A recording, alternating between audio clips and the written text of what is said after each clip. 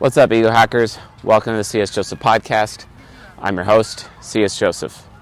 Today's Acolyte question: how can ISFPs be effective leaders, right? How does that work? Well, there's a lot there. Ultimately, ISFPs, in a nutshell, just from the basic perspective of answering the question, when you get to the basics are hey, they're just using their aspirational form of their subconscious, their ENTJ subconscious, able to take charge as a result of that situation. And then because they've taken charge, they're able to find out the most effective way to solve problems or lead people towards an outcome or a specific goal. And that's what's really special about ISFPs when they aspire with their ENTJ subconscious.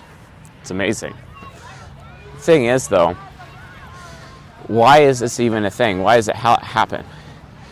One thing I've noticed is that it actually comes from expert intuition trickster in its mastery form. ISFPs, in my opinion, are literally the most creative of all the types. The most creative. And by being the most creative of all the types, the reason why is because they stumble around on their creativity. They stumble around being aware of all possibility. Every single possibility that could possibly exist. Which basically becomes fuel for the engine of creativity. And creativity is awesome. It helps make the world beautiful, especially when you have an ENTP like me with expert sensing demon who kind of hates the world, hates reality. And I do. Because the world just is not comforting to my SI inferior. So I have a natural enmity between myself and the world. A natural enmity. But ISFPs are able to take that enmity and get rid of it, basically, or relieve it, or alleviate it, because ISFPs are consistently bringing beauty into the world, or at least exposing the beauty that is already in the world with their creativity.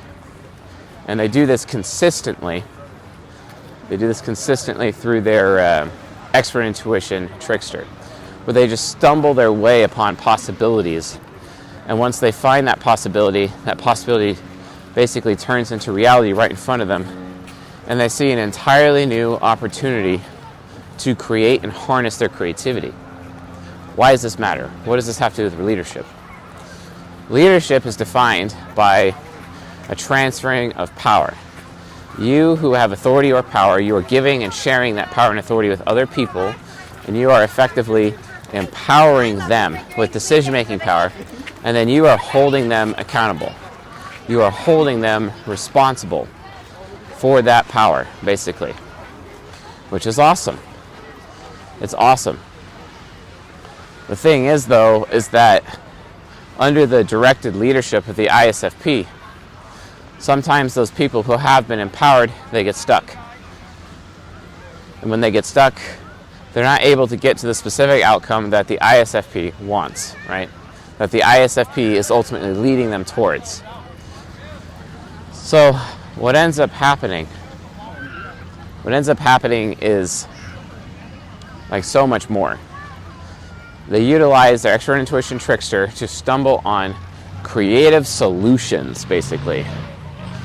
And that creative solution basically ends up being how the ISFP leads people through their ENTJ subconscious, while drawing upon the power of expert intuition mastery in order to pull that off.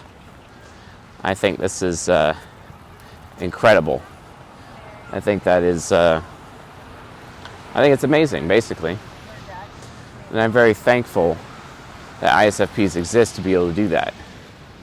Creative solutions in terms of systems, processes, ways of doing things, basically procedures. Because to an ISFP, they're really good at creating standard operating procedures. They're really good at creating lists of tasks. That's hey, if I do XYZ tasks in this certain order, I'm always getting XYZ outcome, right?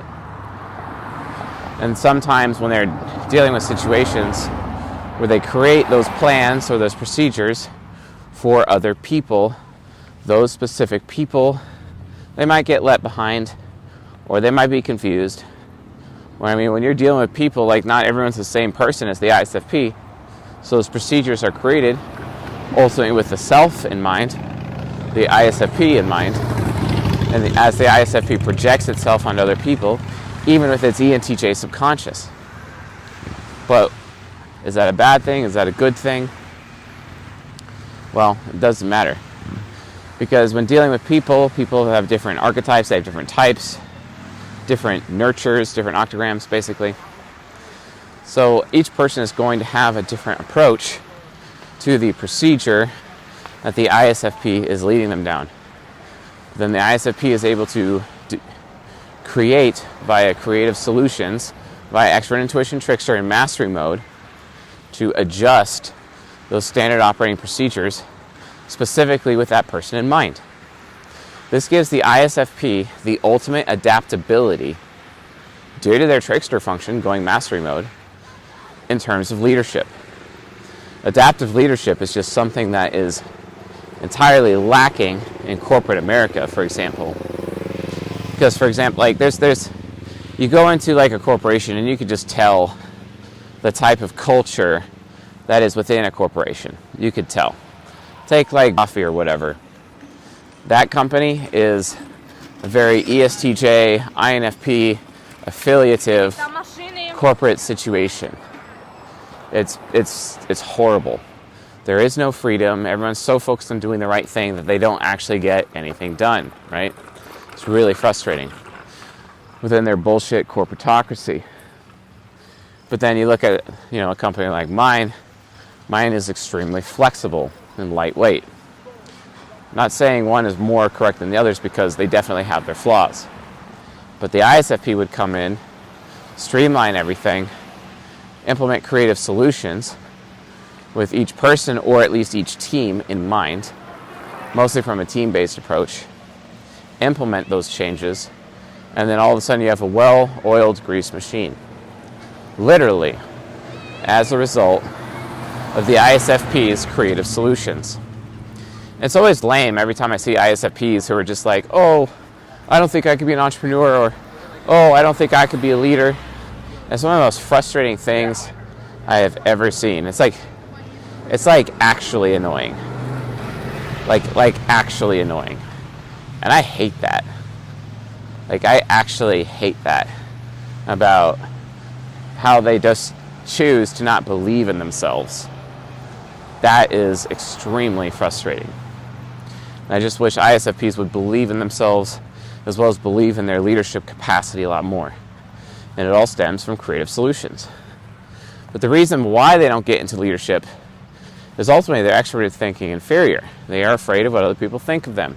They are afraid that their opinion matters. They are afraid that no one is going to listen to them. They are afraid no one is going to follow their lead. The thing is, though, is that their creative solutions, eventually, if they can just hang in there and be patient, they'll notice their solutions end up having a proven track record. And that proven track record is ultimately everything. Proven track record. It's the most important thing. So, keep that in mind. Proven track record. And it all comes down to extroverted thinking inferior. You have to keep refining your procedures. You have to keep refining your processes. You have to keep it flexible and adaptable for other people to use on a consistent basis. Because if you don't, you're going to have a lot of problems on your hands. And then you're just going to get deeper and deeper into your insecurity with your extroverted thinking inferior. But here's the thing. There's one thing you can do to fix that, and that is obviously read. Read books, especially business books, leadership books, and then your extroverted thinking inferior will become empowered. And through that empowerment, you'll have an extremely valuable opinion that you'll never have to fear whether or not anyone is going to listen to you or follow your lead, basically. And that's how it works. So, anyway, folks, thanks for watching and listening, and I'll see you guys on the next episode.